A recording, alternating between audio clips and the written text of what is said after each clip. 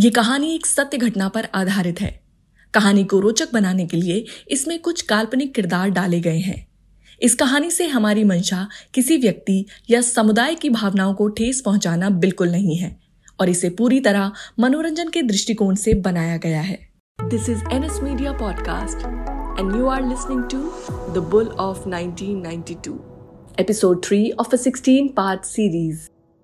हर्षद मेहता की कहानी में अब तक हमने ये जाना है कि कैसे हर्षद ने अपनी ज़िंदगी की शुरुआत की, कि कैसे उसने मामूली जोबर की नौकरी करने से लेकर अपने ट्रेडिंग अकाउंट ओपन करने तक का सफ़र तय कर लिया था। हर्षद ने प्रणब को कह तो दिया था कि वो अलवर फार्मा को बोर्ड तक पहुंचा देगा, मगर बिना फंड्स के भला ऐसा कैसे हो सकता है? आखिर ये सब हर्षद कैसे करेगा? चलिए जानते हैं अब आगे की कहानी। हर्षद के सामने उसे टक्कर देने के लिए टाटा स्टील और जेपी जैसी बड़ी बड़ी दिग्गज कंपनियां थीं, जिनके शेयर्स 300 से शुरू ही होते थे। आखिर वहां ये 5 रुपए का शेयर भला कहां और कैसे नजर आता? अलवर फार्मा के शेयर को बोर्ड पर पहुंचाने के लिए हर्षद को एक आइडिया आया। अनिल, सिक्कू, किशोर, सारे यहाँ आओ और पूरे मार्केट में ये खबर फैला दो कि अलवर फार्मा आज उठने वाला है। ठीक है सर, हम अभी जाते हैं। अब मार्केट में सभी की नजर थी सिर्फ और सिर्फ अलवर फार्मा के शेयर्स पर। जल्द ही रिंग की घंटी बजने के साथ ही घंटी बज चुकी थी हर्षद के दिमाग की भी। उसने उसी वक्त अपने सारे जॉबर्स को बुलाया। तुम सभी कान खोलकर सुन लो, आज सिर्फ अलवर फार्मा को बेचना है। कोई कितना भी बोले, दूसरा शेयर नहीं उठाना है। अलवर फार्मा आज किसी भी कीमत पर मुझे उस बोर्ड पर चाहिए। उसके लिए कुछ भी करना पड़े, करो। ठीक है सर, जो आपने कहा वैसा ही होगा। हर्षद के सारे जॉगर्स काम पर लगे थे और प्रणब खड़ा होकर ये सब कुछ देख रहा था। वो जानता था कि ये काम नामुमकिन है। रिंग की आखिरी घंटी बजी और उसी के साथ उस दिन की खरीद फरोख्त का खेल खत्म हो गया। मगर आखिर क्या रिजल्ट होने वाला था, इसका कोई अंदाजा तक नहीं लगा सकता था। हर्षद के साथ साथ प्रणब दोनों की धड़कनें काफी तेज थी और धड़कनों के साथ साथ रिंग में अनाउंसमेंट की आवाजें आ रही थी। Tata Steel 265 to 300, JK Energy 165 to 200। Announcement पर अनाउंसमेंट हो रहे थे। Indian oil 105 to 110। हर एक अनाउंसमेंट के साथ हर्षद की उम्मीद टूटती जा रही थी। उसे तो लगने लगा था कि प्रणब से किया हुआ वादा पूरा नहीं कर पाएगा, पर तभी अचानक एक आवाज आई। And Alwar pharma 17 to 20। ये सुनकर हर्षद को अपने कानों पर यकीन नहीं हुआ। हर्षद खुशी के मारे झूम उठा और वहीं दूसरी तरफ प्रणब की हैरानियत का भी कोई ठिकाना नहीं था। वो हैरान था कि आखिर हर्षद ने ऐसा कैसे कर दिया। इतना बड़ा कारनामा हर्षद ने कैसे करके दिखा दिया, और वो भी बिना फंड्स के। और अगर हर्षद को फंड्स दिए जाएं तो ना जाने वो क्या करके दिखा सकता है। इसी कारण प्रणब ने हर्षद के साथ हाथ मिला लिया। अरे हर्षद, तूने तो कमाल कर दिया रे। थैंक यू प्रणब सेठ। प्रणब सेठ नहीं, भाई बोल भाई। आज से हम साथ काम करेंगे। जी भाई, बिल्कुल।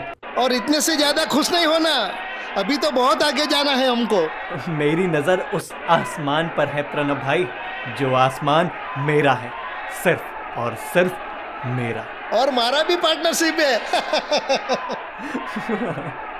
बिल्कुल प्रणब भाई।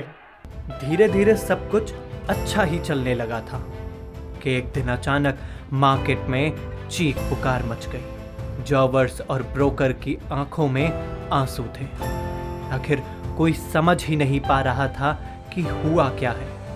हर्षद ये सब देखकर हैरान था।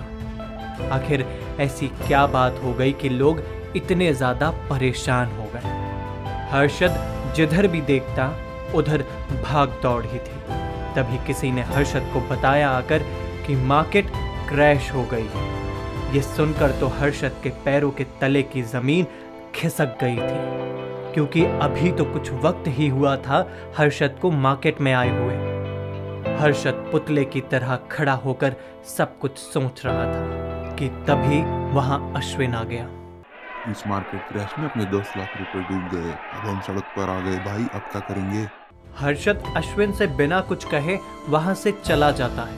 हर्षद को 2 साल लग गए थे 3 लाख रुपए मार्केट से कमाने में, और महज एक दिन या यूं कहें एक पल लगा था और वो 10 लाख का नुकसान करवा चुका था।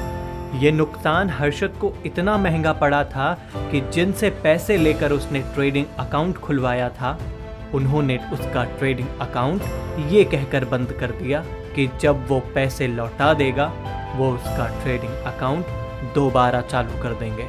दोनों भाई अब फिर से एक बार घर पर बैठ चुके थे और उसकी वजह से घर की माली हालत अब खराब हो गई थी।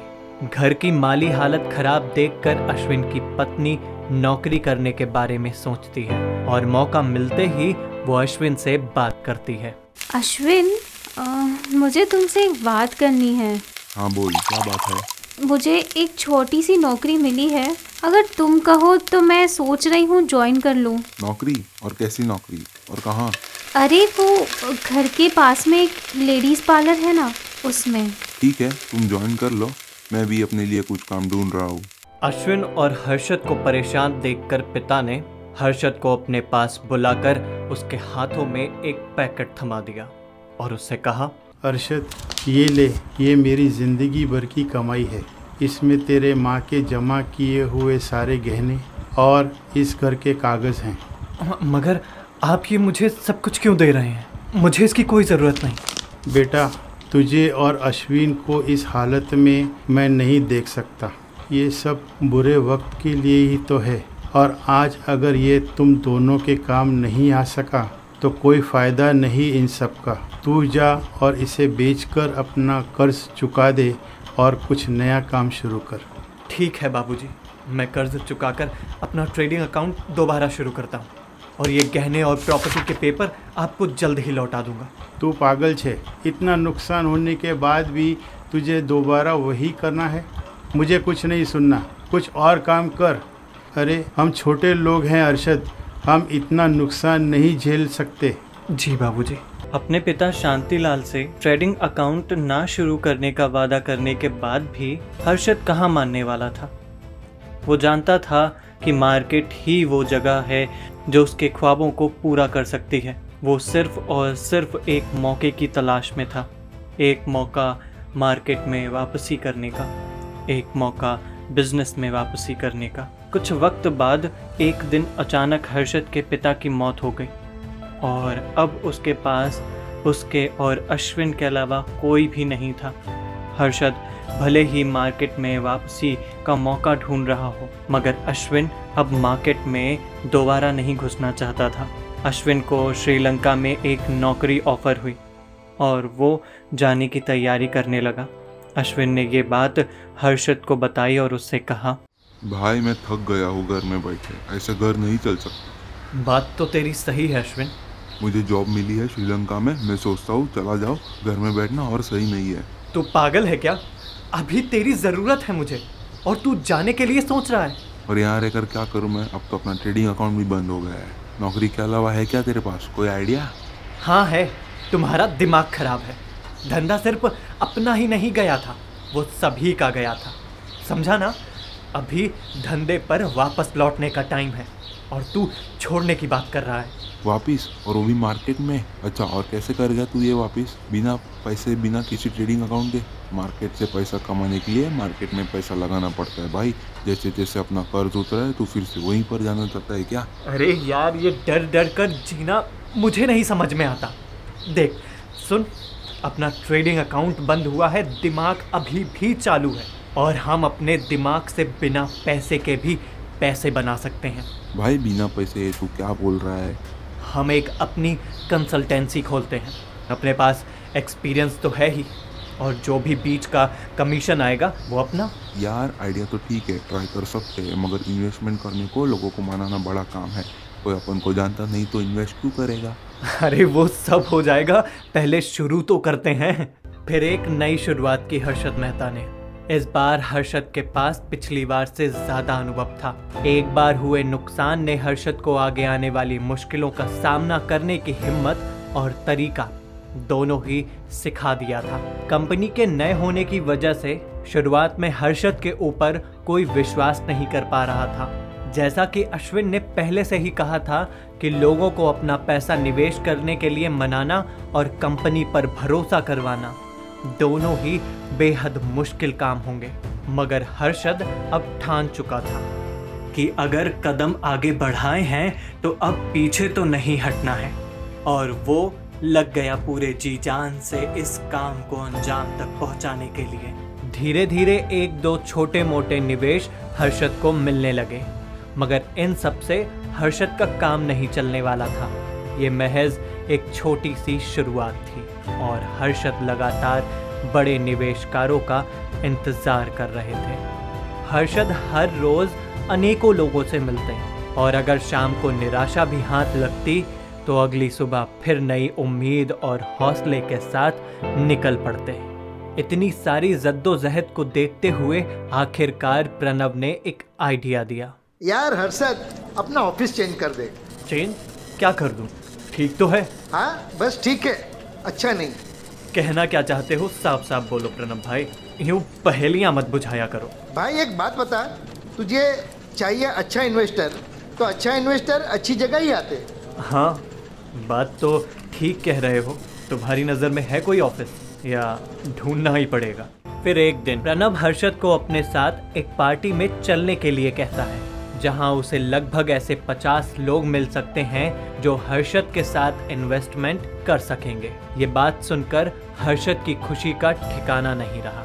हर्षद तैयार था इस मौके को मुनाफे में बदलने के लिए। पार्टी बेहद रंगीन और आलीशान थी। पार्टी में हर्षद ने अपने करीब एक आदमी को खड़ा देखा, हाथ में एक सिगार और सूट बूट में यह आदमी अमीर दिख रहा था। यह देखकर हर्षद उसके करीब गया और उस आदमी से बोला, hi my name is Harshad Mehta. Hi Harshad, my name is Raghav Dalal. Oh I think आप वो बंगाल वाले राघव हैं, राइट? जी हाँ, सही समझा आपने। अरे बहुत सुना है आपके बारे में। शुक्रिया। वैसे आप क्या काम करते हैं?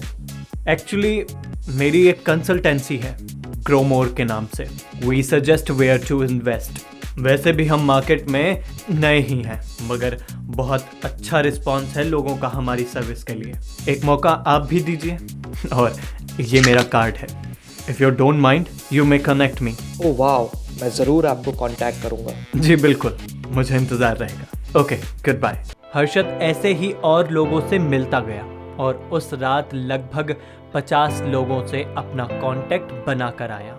हर्षद की ग्रोमोर कंपनी अब चल पड़ी थी, मगर हर्षद की मंजिल अब भी बहुत दूर थी।